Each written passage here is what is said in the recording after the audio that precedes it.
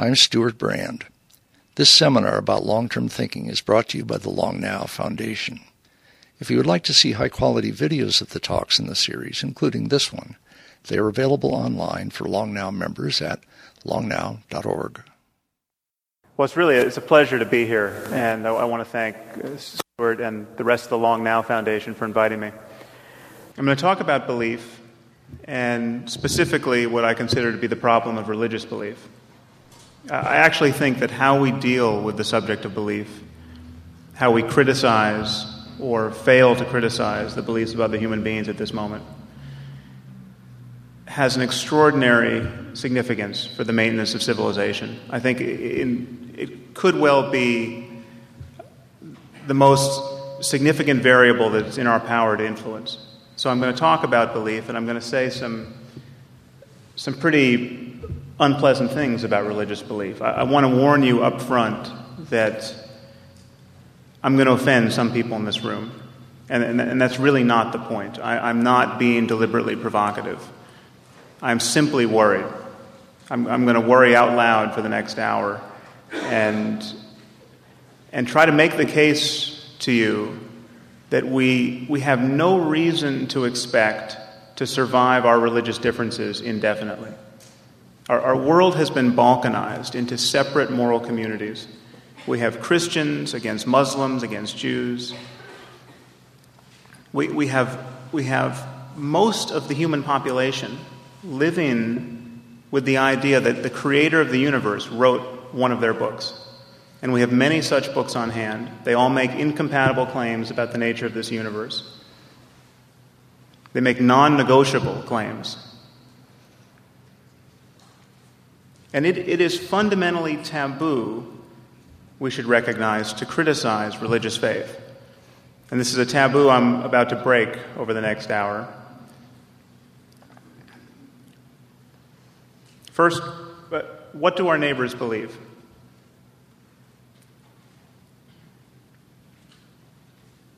Well, 22% of Americans claim to be certain, literally certain, that Jesus is going to come down out of the clouds like a superhero sometime in the next 50 years. 22% claim to be certain about this. Another 22% think he probably will come back in the next 50 years. So that's 44% of us who think that the human experiment is going to unravel in their lifetime and unravel gloriously. Of course, this belief of Jesus' imminent return is knit together with a myriad other beliefs. It's not an accident that 44% of Americans also believe that the creator of the universe literally promised the land of Israel to the Jews. This was in his capacity as an omniscient real estate broker. The idea, it should be clear that this is a fantastically maladaptive idea, this idea that no matter how bad things get, someone's going to come down and wield his magic powers and rectify all of the misdeeds that we perpetrate on this earth. And in fact, he's not going to come down until things get fantastically bad for us. So that it's actually true to say that something like 44% of Americans, if they turned on their television sets and saw that a mushroom cloud had replaced Jerusalem or San Francisco, they would see a silver lining in this cloud. Because it would presage that the best thing that is ever going to happen is about to happen.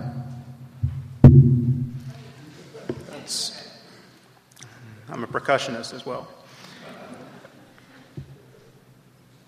Take another species of belief. We've all been pummeled with this idea of intelligent design, this debate that is raging in our culture, and is really eroding the prestige of science and eroding the prestige of our intellectual culture in the eyes of the rest of the world. There really is a problem, this idea of intelligent design. I can't imagine anyone in this room has not heard of it, but briefly, it's this notion that the The machinery of the cell is so complex that it could not possibly have emerged through naturalistic processes. So there has to be a designer, and this designer, while he's rather cagily not named so much now, this designer is the biblical God.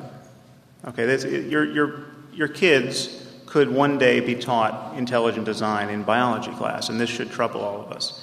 But it is important to point out that intelligent design really is a red herring, because depending on what poll you trust, something like 44% or as high as 53% as of a month ago of Americans are creationists. They don't fancy intelligent design as an explanation for evolution. They don't think evolution occurred at all. They think the universe is 6,000 years old and that our only genetic precursors in the natural world were Adam and Eve. Just consider for a minute the fact that something like half of our neighbors believe that we were created from dirt and divine breath in a garden with a talking snake and a hankering for apples.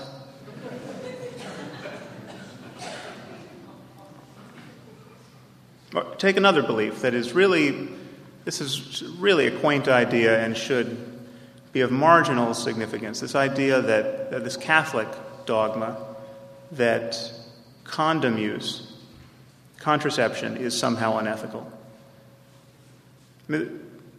I can assure you that the computational powers of the human brain are insufficient to argue successfully for this idea on ethical grounds. This is a ludicrous idea. But map this onto sub-Saharan Africa, where something like 3 million people every year die from AIDS. You would literally have Christian ministers preaching the sinfulness of condom use to people whose only information about condom use is the representation of the ministry. I mean, this is genocidal stupidity. And yet, because of the taboos around criticizing religious faith, we cannot treat the Vatican, which still upholds this view, still mandates that this be taught, we cannot treat them like the criminally negligent organization that they are, at least on this subject.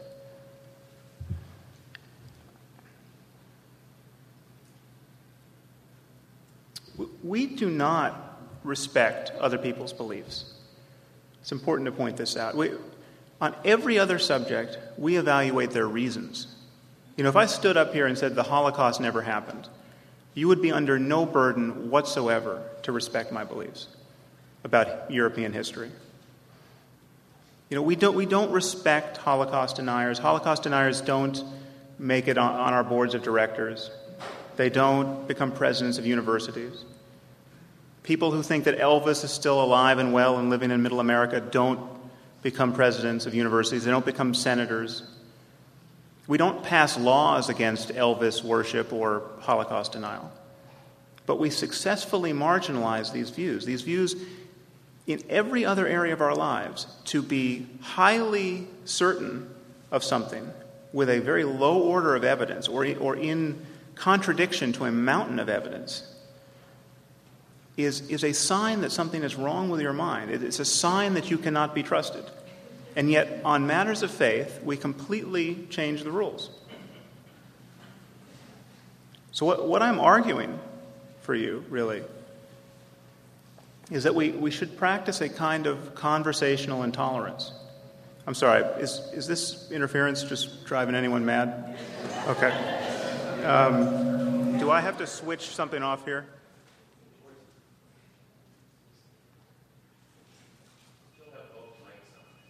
Oh, yes, that's... Okay. That's perfect. This is now off. Okay. Thank you. Sure. Yeah. Okay. You just keep shouting at me until you can hear me.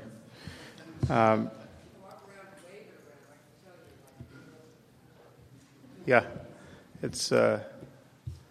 I'll keep rambling.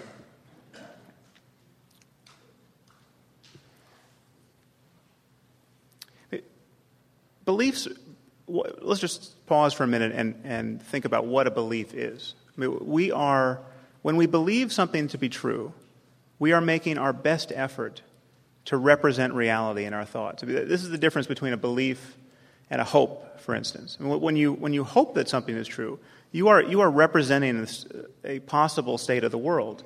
But when you believe that something is true, you are really trying to capture reality as it is in your thoughts. Now, either you have good reasons for what you believe, or you don't. In every other area of our lives, we demand good reasons.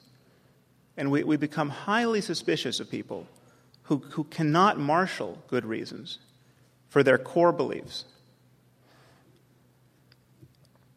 So there really is a conflict between religion and science. So this conflict has been papered over by scientists and religious people at almost every opportunity. There really is a conflict here, because it comes down to having good reasons or bad reasons. Every religion is making claims about the way the world is. Everyone is in the business of describing the way reality is. Either Jesus is coming back or he's not. If he comes back out of the clouds, Christianity will stand revealed as a science. That will be the science of Christianity. And every Christian who wants to will be able to say, "Told you so." I mean, here he is, look at his magic powers. And any scientist in his right mind would be convinced by a sufficient display of magic powers. I mean, these are claims. These claims purport to be factual. And yet, no less an organization than the National Academy of Sciences, literally our most prestigious scientific body, has said that there's no conflict between religion and science because they, quote, represent different ways of knowing or, quote, ask different questions about the world. This is entirely bogus. We just try to graft this no conflict idea onto a real world decision. Take stem cell research, for instance. Stem cell research is, without a doubt, one of the most promising lines of research in biology to generate medical therapies. There are scores of conditions that could well be remediated one of these days by stem cell research. And we are pulling the brakes on this research, and for religious reasons. The religious fear is that we have to kill embryos, human embryos, in order to conduct this research. We have to kill them at a 3 to 5 day stage. Perhaps that sounds terrible. What is a 3 to 5 day old human embryo? Well, it's a collection of 150 cells, not organized into a nervous system. There's no brain. It's a sphere of cells. Maybe 150 cells sounds like a lot of cells. Well, there are 100,000 cells in the brain of a fly. Flies have brains. Flies have neurons, very much like our own. If we know anything at all about the relationship between physical complexity and the possibility of having an experience and the possibility of having interests, we know that more suffering is visited upon this earth every time we swat a fly than when we kill a 3-day-old human embryo. And yet, the ethical argument never has to get made because of the deference we have for religious faith. Someone need only stand in the Oval Office or on the floor of the Senate and say, my faith teaches me that life starts at the moment of conception. There are souls in those human embryos, and one soul can't trump another. You can't sacrifice one soul to benefit another. End of argument. Well, on the one hand, we have these collections of 150 cells, and on the other, we have little girls suffering from diabetes and full-body burns. We've got men and women with Parkinson's disease. We have literally tens of millions of people suffering terrible torments, which could one day be remediated by this research. Okay, I submit to you, if you think that the interests of a virtually microscopic collection of cells. I mean, if you had 10 of these in the palm of your hand right now, you would never notice. If you think that the interests of these organisms may yet trump the interests of a little girl with full-body burns, you have had your ethical intuitions blinded by religious metaphysics. No ethical argument would get you there. No argument that talked about human suffering and its alleviation would get you there.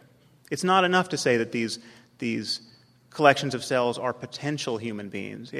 Given genetic engineering, every cell in our body with a nucleus is a potential human being. Every time the president scratches his nose, he's engaged in a holocaust of potential human beings.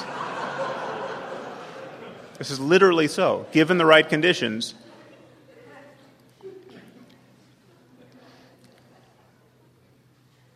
let's just linger for a moment. I don't want to talk too much about stem cell research, but it really demonstrates the point that we never have to have the conversation because faith trumps rational argument on these subjects. Just take for a moment the claim that there are souls in this petri dish, that every human blastocyst, a 3-day-old embryo, is ensouled. Okay, well, unfortunately, embryos at that stage can split into twins. So what happens? We have one soul becoming two souls. Embryos at an even later stage can fuse back into what's called a chimera, a single individual born of two embryos. So do we have two souls becoming one soul? This arithmetic of souls doesn't make much sense. So what I'm arguing for you tonight, and what I argue at some length in my book, is either we have good reasons for what we believe or we don't. And faith is the license that religious people give one another to keep believing when reasons fail, to keep believing in the absence of evidence. And this is unacceptable in every other area of our lives. And it's actually unacceptable even if you take the wrong religious object. I mean, just imagine how a senator would be perceived if in the wake of Hurricane Katrina, he said, we really have not been praying to Poseidon enough. And that, after all, is his jurisdiction. That is the sea we're talking about. You can just imagine what a lunatic misuse of the human mind that would appear to be. It's not like someone discovered in the 3rd century that the biblical God really, really exists and Poseidon, he's just a myth. They have exactly the same status, except one has, to speak of the biblical God, something like 2 billion subscribers. Now, in the face of this rather obvious conflict between religious fundamentalism, certainly, and scientific rationality, many of us, many well-meaning, well-educated people, especially in the West, have created a kind of accommodation to modernity, and we call it religious moderation. Now, in my book, I say some very critical things about religious moderation. That's actually been some of the most controversial aspects of my argument. So I want to say those things now, so you get a taste of my heresy in full.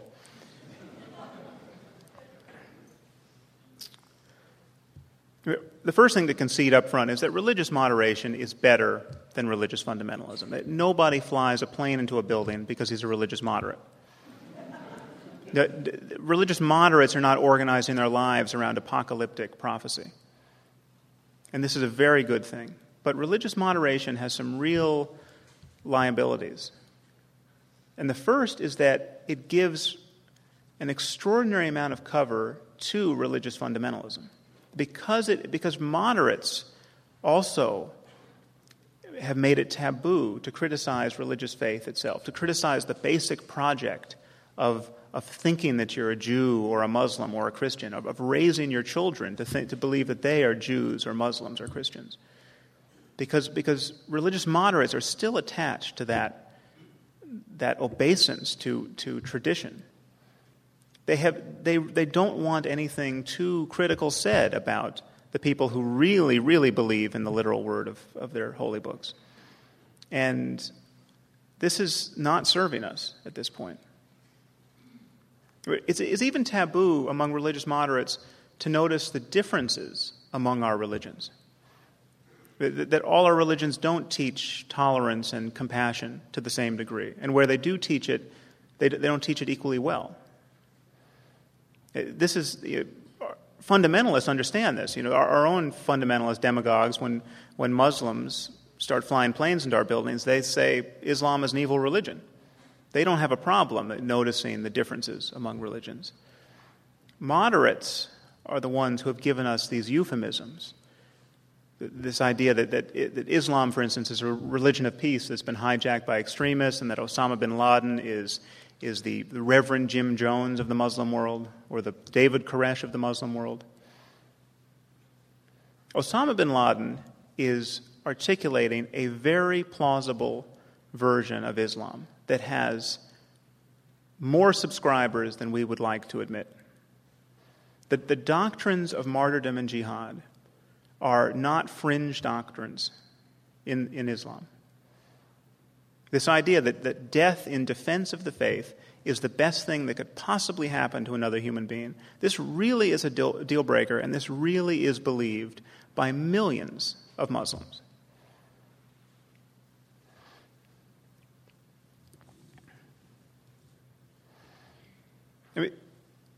To linger on this point for a moment, because it really is of excruciating relevance to us at this point. Where are the Tibetan Buddhist suicide bombers? I mean, if occupation were enough, if being conquered by an outside power and being hauled off to jails and tortured were enough to so derange a society that it would form a death cult, like we see brewing in the Muslim world, we should see Tibetan Buddhists blowing themselves up on Chinese buses. We should see Tibetan Buddhists thronging in the streets calling for the deaths of Chinese non-combatants. We do not see this, and we're profoundly unlikely to see it. Tibetan Buddhists believe a lot of wacky things about the nature of the universe. They don't believe those wacky things that you have to believe to form a death cult. It's not that it's impossible that Buddhism could inform this kind of behavior, and actually Zen Buddhism did, to some significant degree, inform the worldview of the kamikaze pilots during World War II. It's interesting to note, just as a Buddhist scholar, that one of the things Zen can be criticized for is not really focusing on compassion to the degree that other schools of Buddhism do. And there's this whole martial spirit and tons of martial metaphors in Zen Buddhism that lent themselves rather readily to Japanese nationalism. But there are differences among our religions. We are never, by any stretch of the imagination, going to encounter Jain suicide bombers. Jainism is it's a religion of nonviolence. The more deranged you become as a Jain by your religious dogmas, you will become less and less violent. I mean, the really fundamentalist Jains wear cheesecloth over their mouths so they won't inhale bugs. Okay. The core of Jainism really is nonviolence. By no stretch of the imagination can you say that the core of Islam is nonviolence. Religious moderates are uniquely ill-placed to concede this. When the religious moderate sees the jihadist on the videotape say things like, "We love death more than the infidels love life," and then he blows himself up, it's the religious moderate who is left thinking, no, that couldn't be religion. I mean, that's propaganda, that guy must have lacked economic opportunities, or the United States, our misadventures in the Middle East must explain that. That's not faith.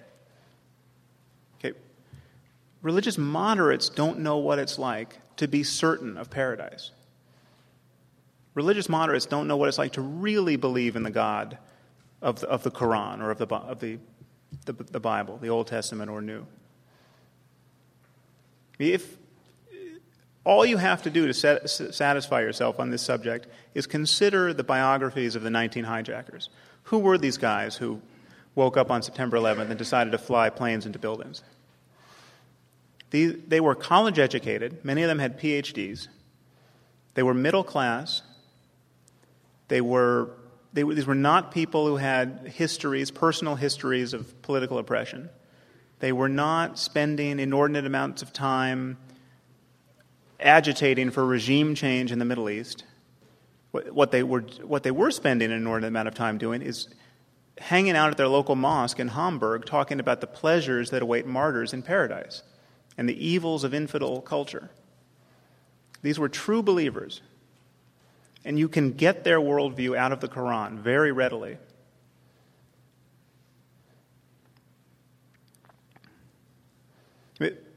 We are at war with Islamic fundamentalism, but not terrorism is a tactic.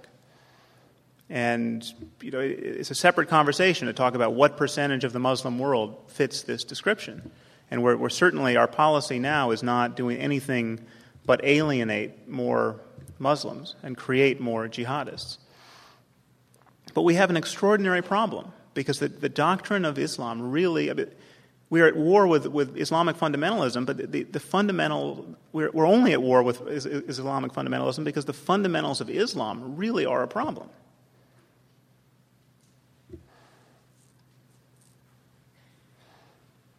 And I just want to make clear that I'm not talking about a race here. I'm not talking about Arabs.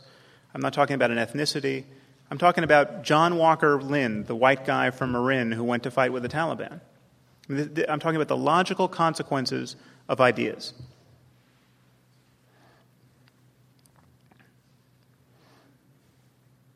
One study, actually, of known al-Qaeda operatives found that 2/3 of them were college graduates and middle class. Well, only 52% of Americans have been to any college. Okay, this is not merely a problem of education. I don't know how many more architects and engineers need to fly planes into our buildings before we realize this is not merely a problem of education. Our situation is far more sinister than that. It is possible to be so well educated that you could build a nuclear bomb and still think you're going to get the 72 virgins in paradise.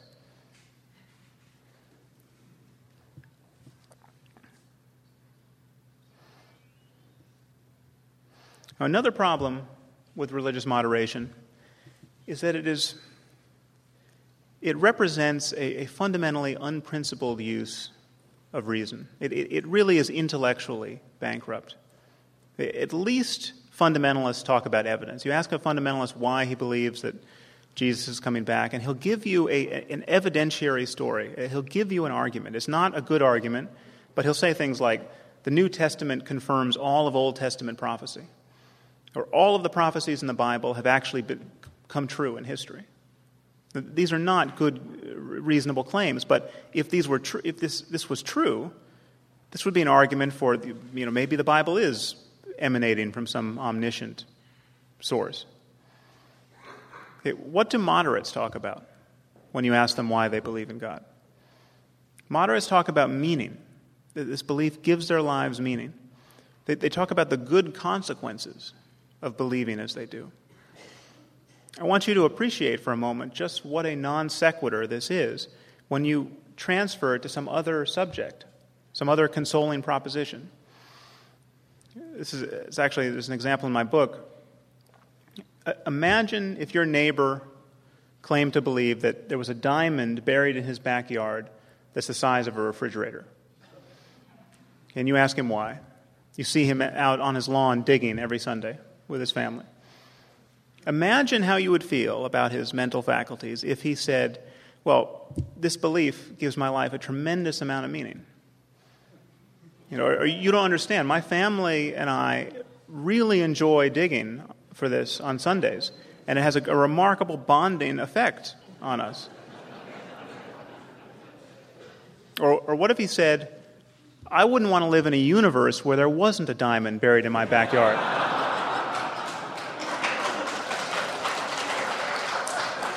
It's pretty clear that these responses are inadequate, deeply inadequate. They're worse than that. They really are the responses of a madman or an idiot. And it's so easy to see. And yet, change the subject to the existence of God who can hear your prayers, who's looking out for you, despite all of the other devastation we see in the world going on each day. God is protecting you and your family. You change the subject to that proposition, and all bets are off. In fact, you could not possibly get elected to office in this country unless you endorsed that kind of thinking about the existence of God.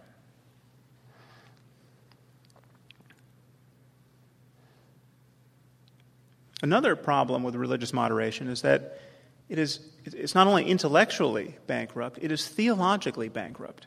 It's not like a closer look at the books delivers religious moderation. I've got news for you. I've read the books.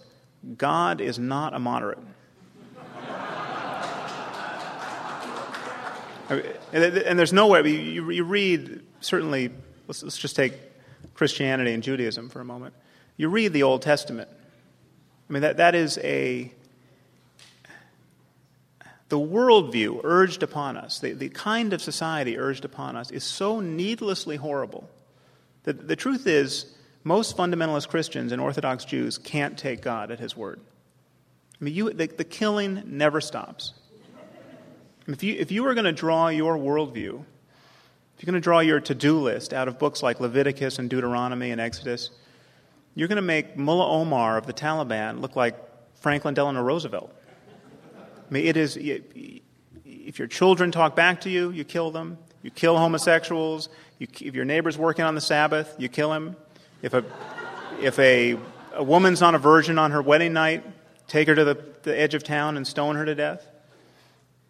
If you come into a town and you see someone praying to a foreign god, you kill him, you kill his family, you kill every man, woman, and child in the town. You kill wizards, you kill mediums, you kill fornicators, you kill adulterers. The list is long and preposterous. And there are actually some groups in this country that want to return to that style of life. There's this movement, it's probably not well known to you all, but Christian Reconstructionists, also known as Dominionists, actually just bite the bullet here and say, yeah, well, that is what God wants. That law has not been rescinded. And they're right. The law is not rescinded. But many Christians are living with this idea that Jesus, somewhere in his ministry, fundamentally repudiated all of Old Testament law. There are a few lines where you can get Jesus to say something seemingly like that. But there's so much else in the New Testament that ramifies Old Testament law. And these Christian Reconstructionists, by the way, are amazingly influential. The level of activism we see in the fundamentalist community now has largely been seeded by them because another thing Christian Reconstructionists believe is that Jesus is not going to come back until after a millennium of Christian beatific domination of the globe. So we have to fully establish a Christian world before Jesus comes back. They're in a minority believing this, but their energy, the energy with which they have approached that task, has been contagious. And these are not people believing this stuff are not fringe characters in our society. There are people who can get Karl Rove on the phone who want to practice the worldview of Leviticus, killing homosexuals, for instance.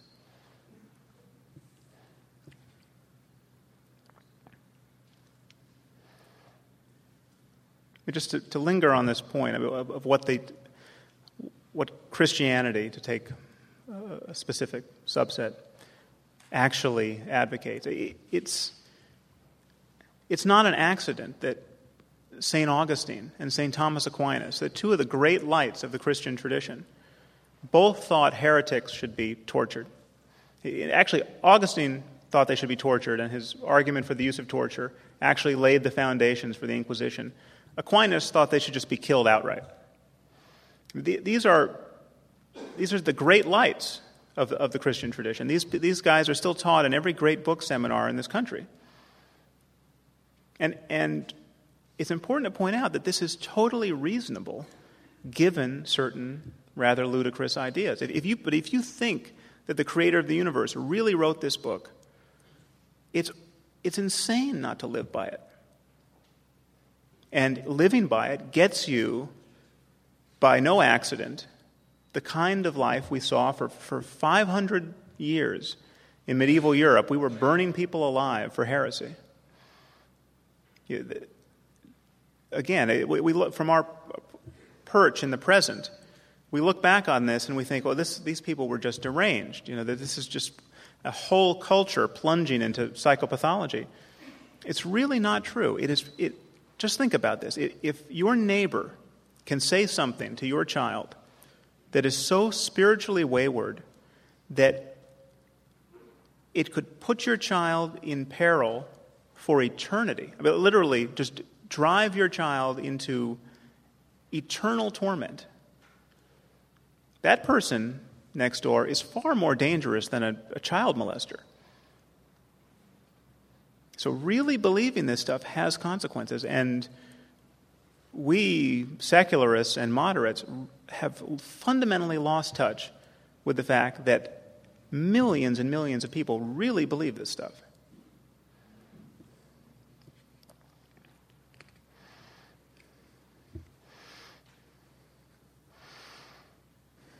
The final problem with religious moderation, in my view, is that because most of us, most moderates, are content to merely relax their hold on all of these superstitions and taboos that are coming to us from these traditions, because moderation is just a hewing to these traditions and to these texts and to these dogmas, but just kind of relaxing the literalism.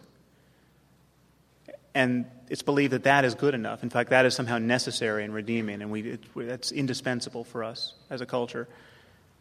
It prevents us from developing rational, creative, 21st century alternatives to religion.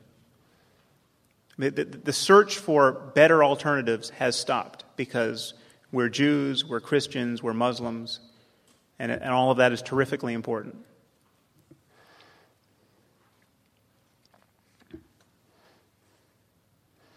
It's important to point out that we decide what's good in the good book.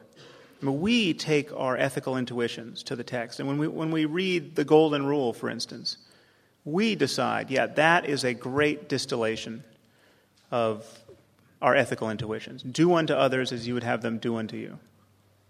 Okay, that's a keeper. Okay, we decide that. If the Bible is the best book we have on moral questions, if you're a fundamentalist, it's the best book we have because it's literally been inspired by the Holy Ghost, or it's literally been dictated by the Creator of the universe. If you're a moderate, it's the best book we have because the wisest people and the wisest tradition that has ever existed has delivered us this text. If either of those claims are true,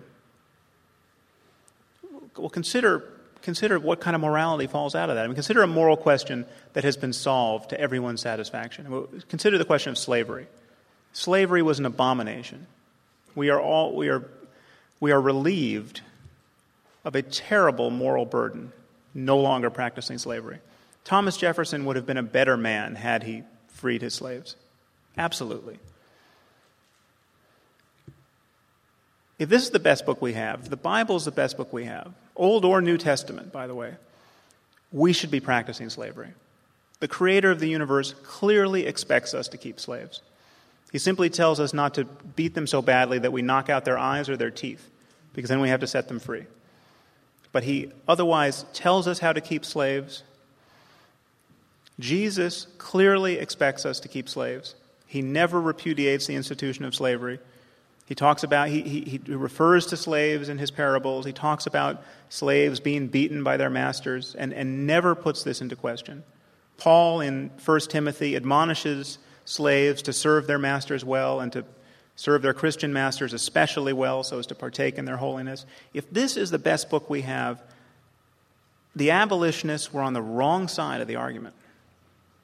And it should be a surprise to no one that the slaveholders of the South for many long years justified their practices by resort to the good book.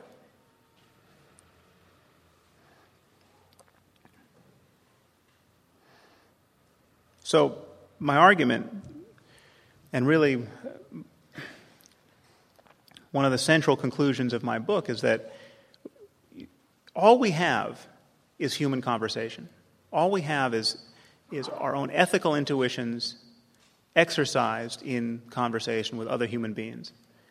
You can either put your faith in a 21st century conversation with all of our intellectual resources available to us, or you can put your faith in some other century's conversation as enshrined in one of these books. You can put your faith in an Iron Age conversation, to take the Bible, or you can put your faith in a 7th century conversation if you take the Quran. The problem with faith is that it really is a conversation stopper. Faith is a declaration of immunity to the powers of conversation. It is a reason why you do not have to give reasons for what you believe. This is really a problem because when the stakes are high, we have a simple choice between conversation and violence. At the level of societies, we have a choice between conversation and war.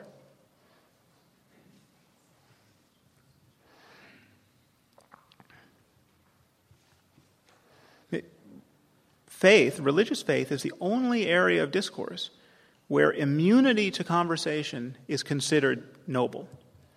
It's the only area of our lives where someone can win points for saying, there's nothing that you could say that would change my mind. I mean, just imagine a medical doctor saying, there's nothing that could be said that will change my mind. That claim is synonymous with saying, I'm taking no state of the world ultimately into account in believing what I believe. There's nothing that could change about the world that would cause me to revise my beliefs. It should be clear that this is intrinsically divisive. I mean, the only thing that guarantees that our collaboration with one another is truly open-ended is our willingness to have our core beliefs revised through the power of conversation.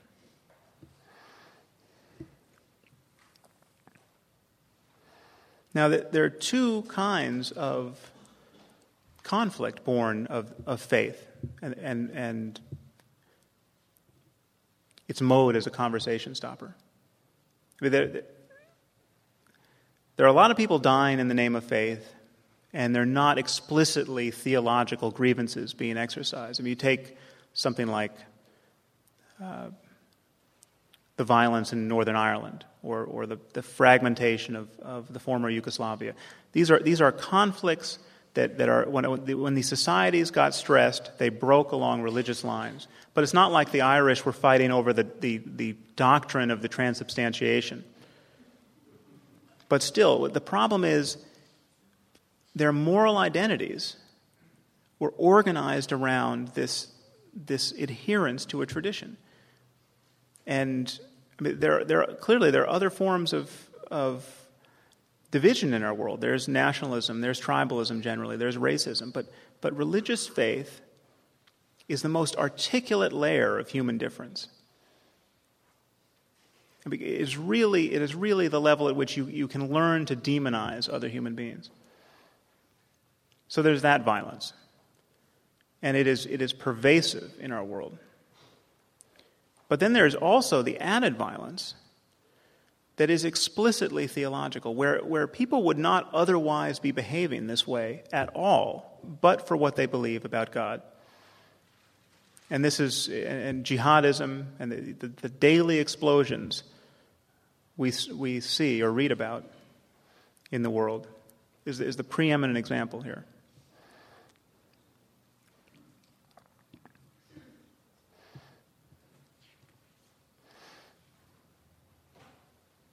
So my argument really, and the central argument of my book, is that to make religious war unthinkable, the way that things like slavery and cannibalism seem poised to become, to make it unthinkable, we have to undermine the dogma of faith. We have to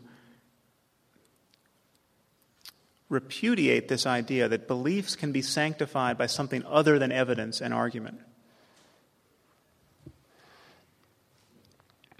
Now, I've just said many nasty things about religion. This is not to say that religion is merely a shell game, that it's just a tissue of lies and self-deceptions and cognitive errors that are designed to inure us to the threat of death. It is that to some significant degree, but it is not merely that.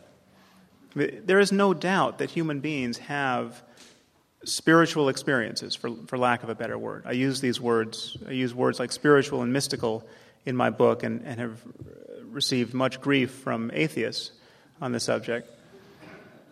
But there's no doubt that there's a wing, there's an end of the spectrum of positive human experience that very few people explore, and that has traditionally been explored in a religious, contemplative context. And it is fantastically interesting. It should be of interest to us scientifically and personally. Every culture has produced people who have wandered off into the desert for 40 days and 40 nights or spent 20 years in a cave and come out talking about how human experience, our moment-to-moment experience of the world, can be deliberately transformed through introspection, through meditation, through prayer, through deliberate uses of attention. The problem is that these claims have always been made in a religious context and are now, in our world, virtually always cluttered with religious dogma to a greater and lesser degree. I mean,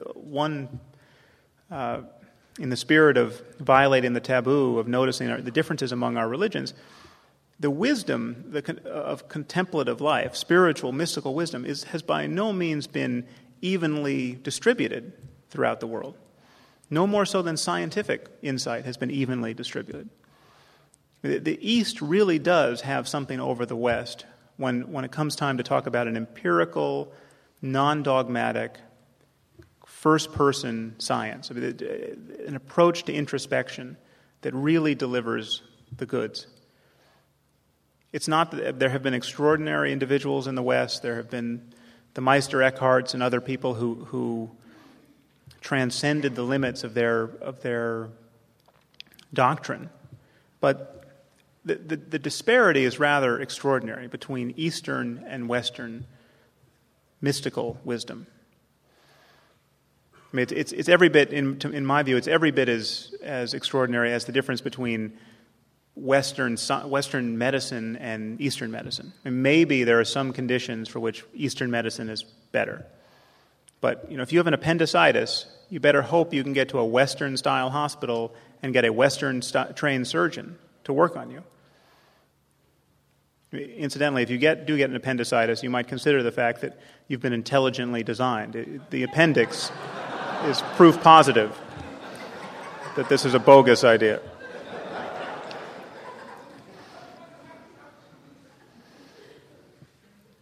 So I've lost track of time. How are we? Is anyone keeping the clock? Okay. Yeah.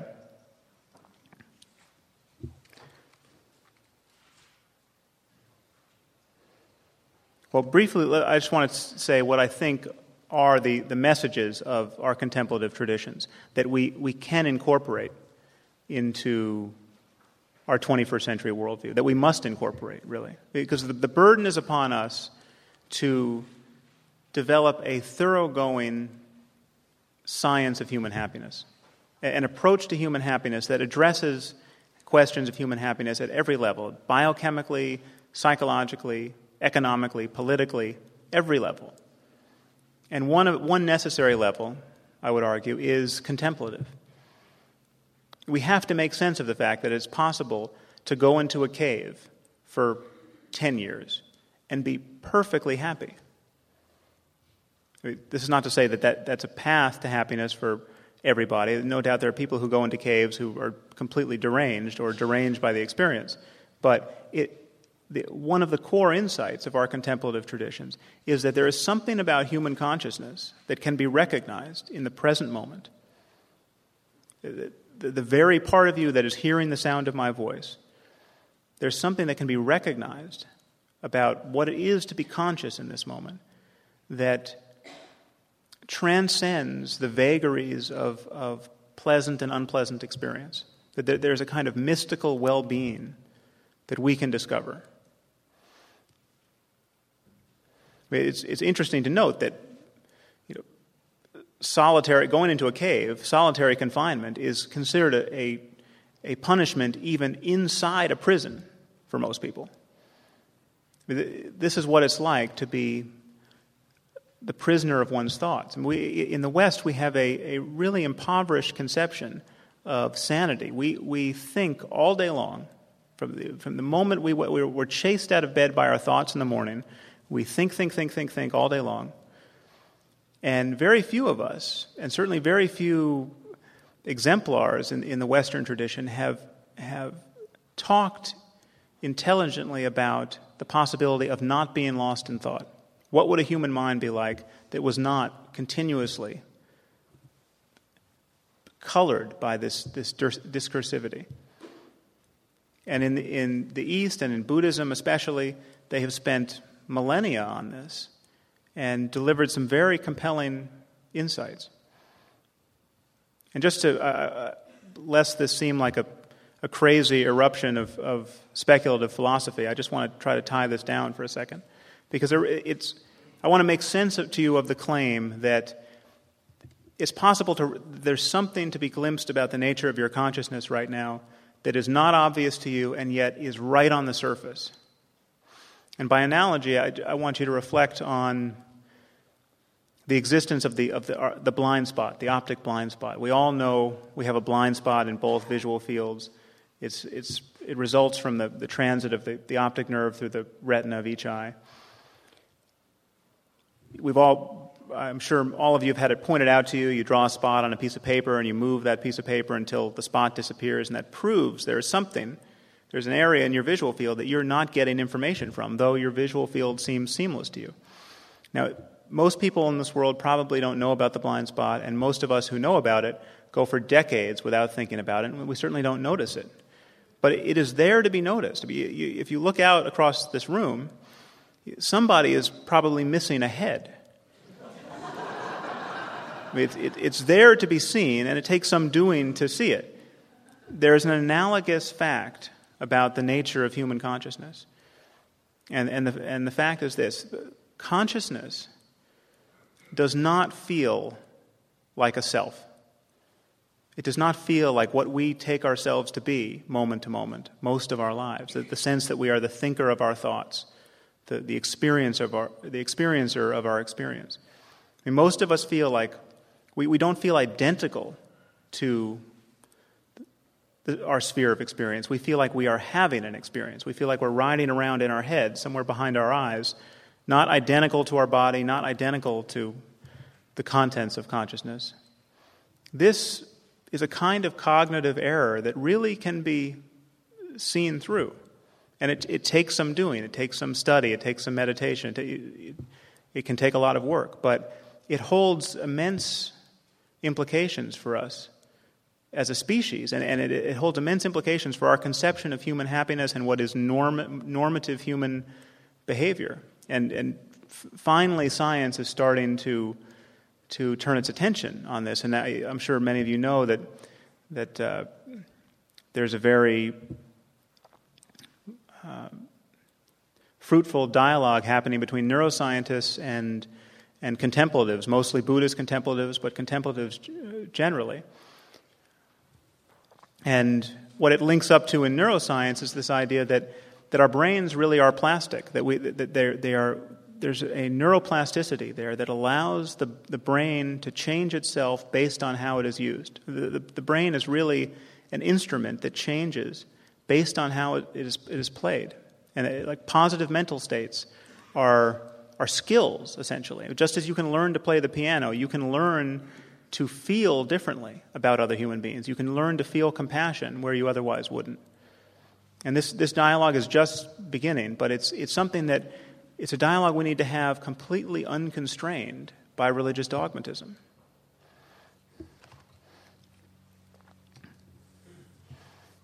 So to wrap up, I just want one way of summarizing what I've said is that everyone really is a scientist. in that everyone is making claims about the way the world is. And everyone is a mystic in the sense that everyone is seeking happiness in a context that is, in some basic sense, hostile to the terms of our search. I mean, we are seeking happiness, seeking durable happiness in the context of an ever-changing experience. So what I'm asking you to imagine is, what would it be like to have a culture where we came to terms with this fact, where we came to terms with the reality of death, this astonishing fact that all of us are going to die, this astonishing fact that living long enough, all of us will witness the death of everyone we love. I mean, if it is possible to find true well-being in the midst of this circumstance, we should be desperate to find it, and we should be desperate to use all of our tools, all of our 21st century tools, and articulate these truths in terms that are not divisive, in terms that do not demand belief in the preposterous. So, my argument really is that the end game for civilization, if we're talking about long-term thinking, the end game is not political correctness. It is not the mere toleration of patent absurdity. It really is reason and reasonableness and an openness to conversation. Thank you very much. I'll talk about end times in the questions.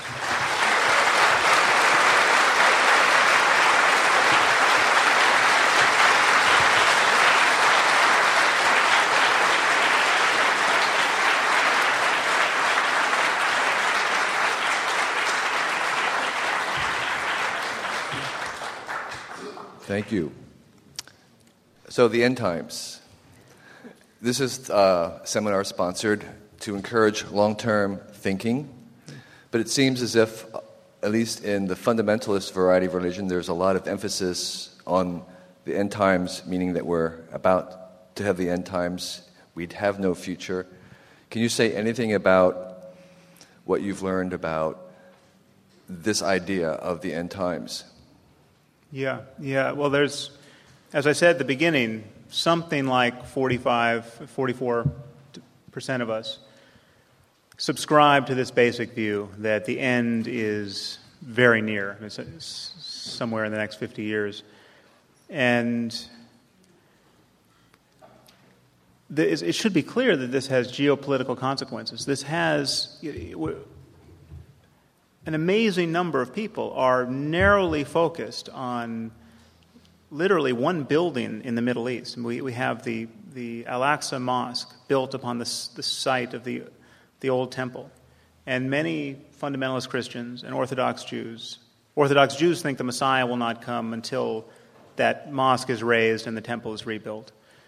Fundamentalist Christians think Jesus won't come back until that mosque is razed and the temple is rebuilt.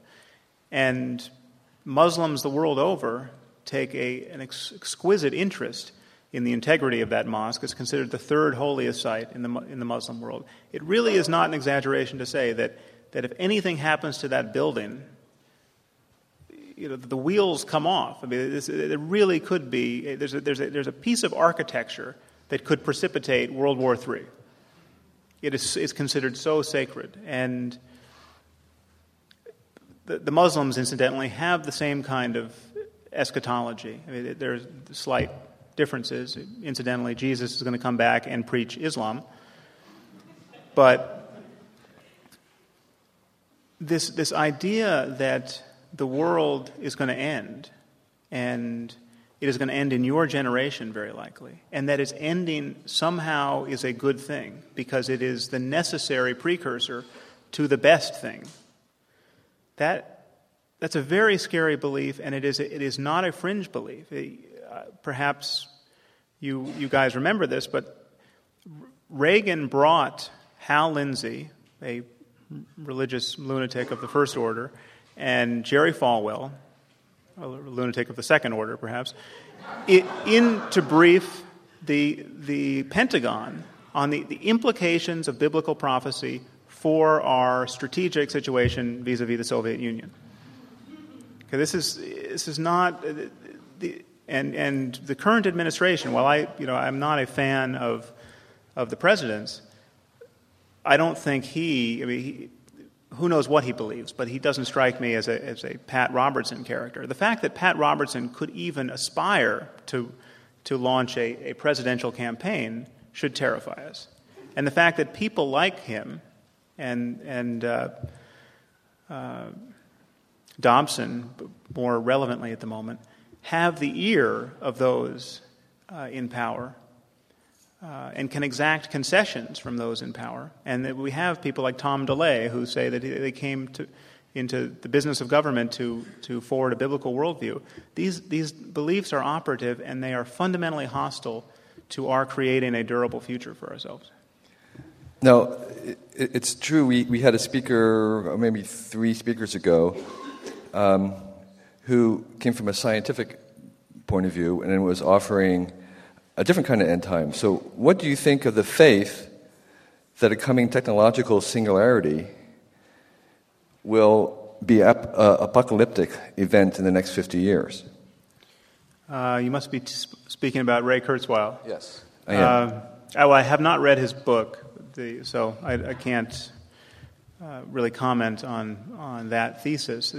The idea that our exponential advances in technology could transform human society in a way that is presently unthinkable, it seems to me there are good reasons to believe that. And it's what the time frame is and what transformations are likely. That's certainly a subject for reasonable debate.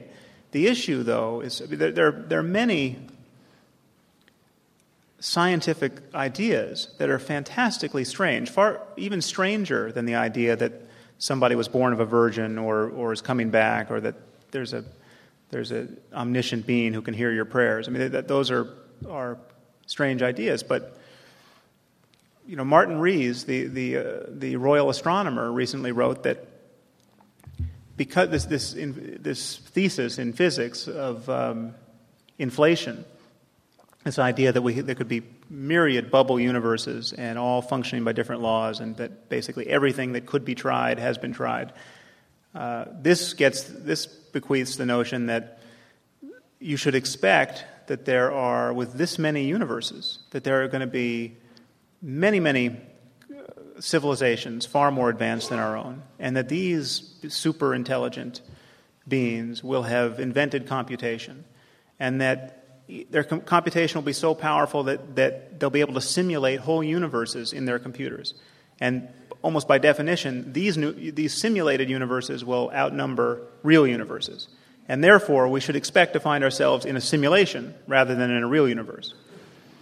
Now, this is a very weird idea, and I mean, it suggests to me, one thing that it suggests to me is that physics has now become so rarefied that it's almost impossible to know when a physicist is joking. But the important thing to point out is that there's a difference between having reasons to believe this and having no reasons. And one thing we maintain in scientific discourse, no matter how weird it gets at the peripheries, is an intellectual honesty where when we're certain about something, we claim we're certain. When we're not certain, we don't claim we're certain. And the pressure to vet ideas and to jettison dogma wherever you can find it is exquisite in science, and it is non-existent in Orthodox religion. By the way, that question was from Mark L. We kind of like to use names here. This is a question from Amber. If you want to raise your hand, you can. From all the feedback you've received on your book or in person at a talk like this one, what comment or question has shifted your perspective the most from what you originally wrote or said? Yeah, that's an interesting question. I don't know if there's one comment. One thing that I did just before the book was published is I created a website, and the difference between having done that and not doing it, it was so extraordinary because I've just had thousands of emails. But for the website, I would have no idea who was reading the book and what their response was. And I mean, the emails have just come from the craziest range of people. I mean, there are the ministers in the South still practicing as ministers but have completely lost their faith and just can't figure out what other job they're qualified for. They've written me. Then there are people who... I mean, one thing that's interesting, and I didn't have to write my book to discover this. I mean, you spend long enough in academia, you discover this. In fact, you discover this nowhere so readily as in a philosophy seminar. People very rarely change their minds. I mean, I can count on one hand the number of times I've seen someone undergo a full change of perspective, just fully blown in real time. Oh my God, I didn't see it that way. I repudiate everything I was talking about a moment ago. And those are like supernova explosions in the universe. Those rarely happen. And bearing witness to that, I mean, just seeing how intractable our attachment is to religious mythology, even by very smart people. I mean, I get the same objections over and over again. It's really the whole notion of a meme is very compelling when you see the same language and the same why is not coming to you from very disparate sources, coming reflexively. And I mean, I don't know if that's an adequate answer to that question. So have you changed your mind about anything? Oh, good question. Well, I'm open-minded. I mean, one thing that's come to me that is a doubt that is creeping into my discourse on this subject is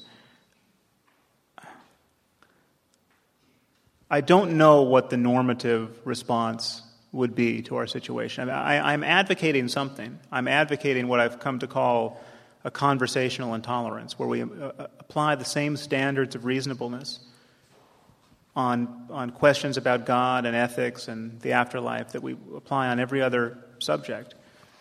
But I clearly would not want the President of the United States to speak the way I just spoke.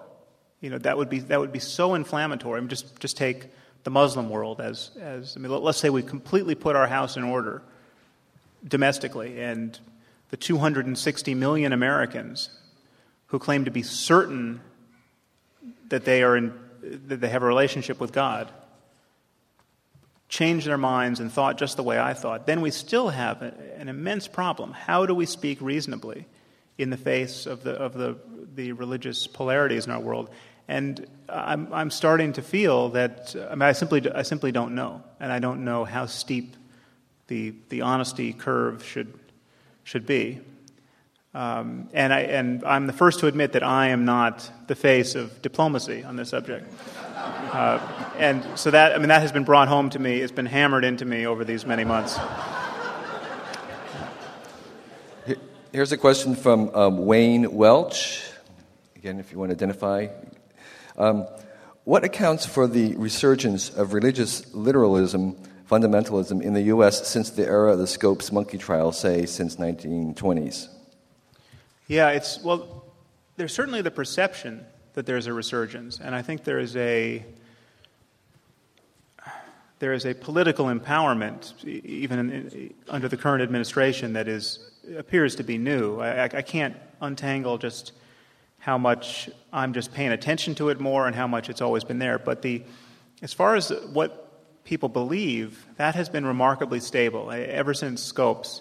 The Gallup polling goes back about 70 or 80 years, and on questions like, do you think Satan literally exists? Do you think Jesus was literally born of a virgin?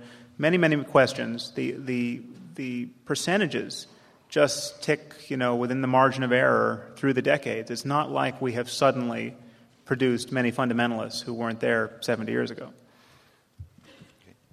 This is a question from, I can't read your writing, but it's maybe a Noah. Whatever else can be said about religion, it does provide an emotional component, happiness and hope. Science does not have as much emotional impact because we dismiss emotions as irrational. What can we do to focus the discussion on the emotional benefits of science instead of the irrational drawbacks of religion?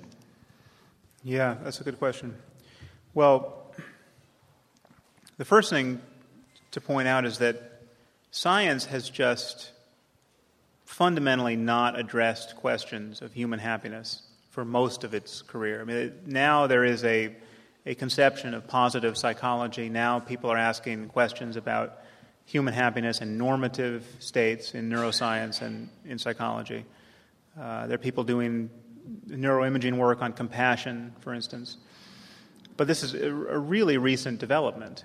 And therefore, religion has seemed to be the only game in town all these years, even with the steady encroach of a scientific worldview that has beaten back religious ignorance on every other subject. I mean, there was a time where you have epilepsy, really, but nobody knows what epilepsy is, so the diagnosis is demonic possession, right? Well, now that's not such a common diagnosis, and we understand that when people are having seizures, there's another reason for it. There has to be an analogous breakthrough on questions of happiness and on questions of spiritual experience, and it's just, it's in the offing because the effort simply has not been made. Another thing I'd like to say in address to that question is that this idea that somehow our religious affiliations, our religious beliefs are doing a lot of work for us. They're really consoling and they're underwriting morality in some way. This is largely disproved by just the character of belief in Western Europe. I mean, Western Europe bears almost no resemblance to the United States in terms of the level of religious adherence. And if you look at the UN indices of a society's health, you look at per capita income, literacy, homicide rates, rates of other violent crime, every index of a society's health, the most atheistic societies in the world are the best off. I mean, societies like Iceland and Sweden and Australia and Denmark and the Netherlands. I mean, these are, in Sweden, something like 80% of people claim to be atheists. Here, 83% claim to believe that Jesus literally rose from the dead. So the idea that somehow this belief system is paying such great dividends in terms of our treating one another well in this society, that remains to be proven. That said, it is true that if you really believe that death is only apparent and you're going to be reunited with everyone you love after you die, really believing that has consequences, and it takes the sting out of death. I mean, it has to. If you think that you just have to wait a few years until you die and then you're going to see your kid again and everyone else who you otherwise would be terribly aggrieved to lose in this life.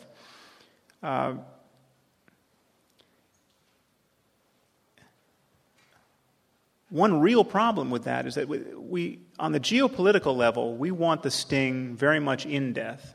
I mean, we are now confronting people who have taken the sting out of death, and we have destructive technology proliferating. We have to anticipate a time where we may have the psychological equivalent of the 19 hijackers as a regime with long-range nuclear weapons. And that is, in that situation, you don't want the sting out of death. You want deterrence. You want people who are afraid to die, or otherwise are not eager to die. And so, anyway, this could be a long conversation about what positive virtues perhaps come out of religious thinking and what the alternatives are. Clearly, we want rational alternatives. This is a question from Dorian. You can identify yourself if you want to. Maybe it's a San Francisco question. The New Age scene, especially the psychedelic angle, consisted of people very interested in technology and science and spirituality. What do you think about this fusion of spirituality and science and tech? Well, one way into this is that at the level of the brain, we're talking about the fact that our nervous system is perturbable. It's perturbable based on how we consciously use our attention. It's perturbable based on ingesting various compounds that either act like neurotransmitters or modulate our own neurotransmitters and neuromodulators. I mean, this is as an organism, we can intervene in our experience, and certain interventions are normative and really interesting and worth pursuing, and others carry serious liabilities. I mean, one problem that speaks specifically about drugs, for instance, we have one word. We have this word drug to name this range of compounds that some of which bear absolutely no resemblance in their effects to others. I mean, the word drug is a word like religion. There's very different religions, and there are very different drugs. And, like I'm sure many people in this room, I've had psychedelic experiences that have been extraordinarily useful. And there's also something about psychedelics in their current state, which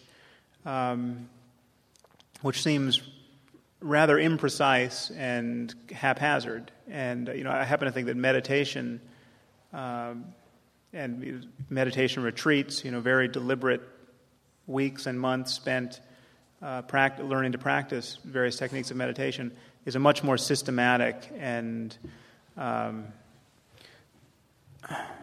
it has fewer of the liabilities, and some of the same states certainly can be experienced that way. Okay, I have two questions remaining here. Here's one of them from Pat. Could you describe some of the emotional experiences of being an outspoken promoter of reason?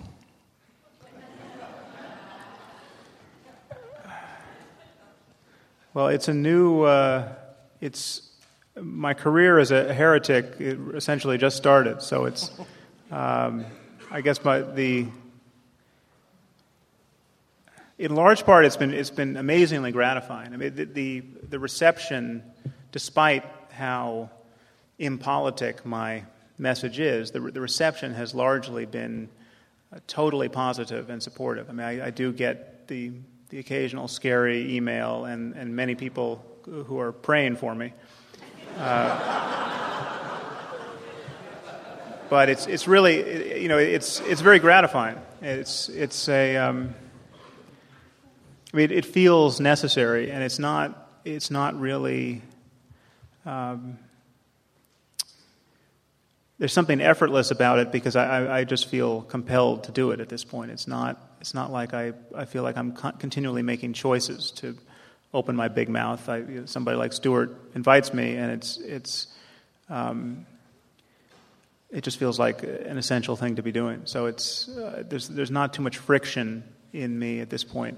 And I've had a lot to overcome in order to be able to do it, but it's gratifying to just feel like I'm doing something that is necessary to do at this point. So, good.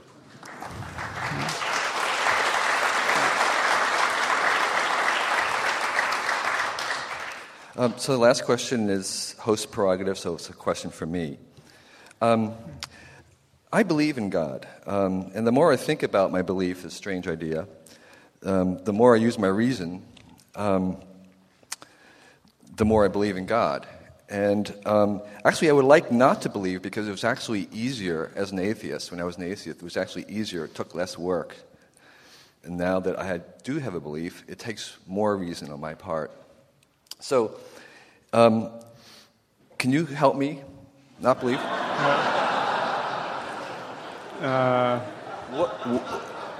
What would you have? This is one of those surprising questions that one's What never would you have me for. do?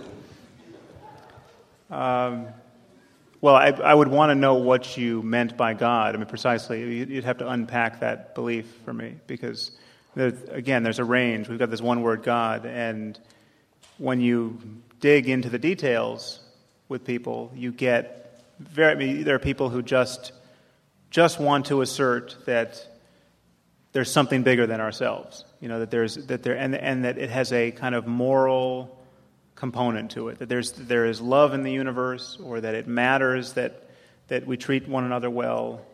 And those aren't religions? And they wrap all of that up in the term God, and it has nothing to do with a God who could possibly hate homosexuals, for instance. So I would need to know. I mean, if you actually want to have this conversation, I'm happy to. But I would need to know many other things about what you actually believe. So it's not about belief in God per se, but more about religions. What was that? It's less about a belief in God and more about the dangers of a faith in a religion. You mean my argument? Yeah. Well, it's about the dangers of dogma, essentially. It's the danger of pretending to be certain about things that you're not certain about. It's the danger of this double standard, where in every other area of our lives we maintain an intellectual honesty, and we demand that others do likewise, and yet on this subject we just rewrite the rules. And I think that we certainly can have ethical and moral experience. We can have strong communities, and we can even have the most esoteric, mystical experience without ever asserting anything on insufficient evidence. I mean, you can spend years in a cave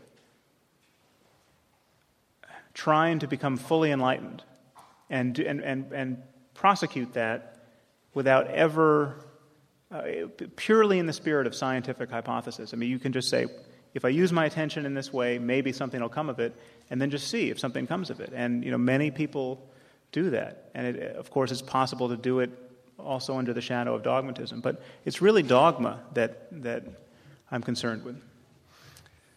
Thank you for the great answer. Thank you for the evening. Thank you very much.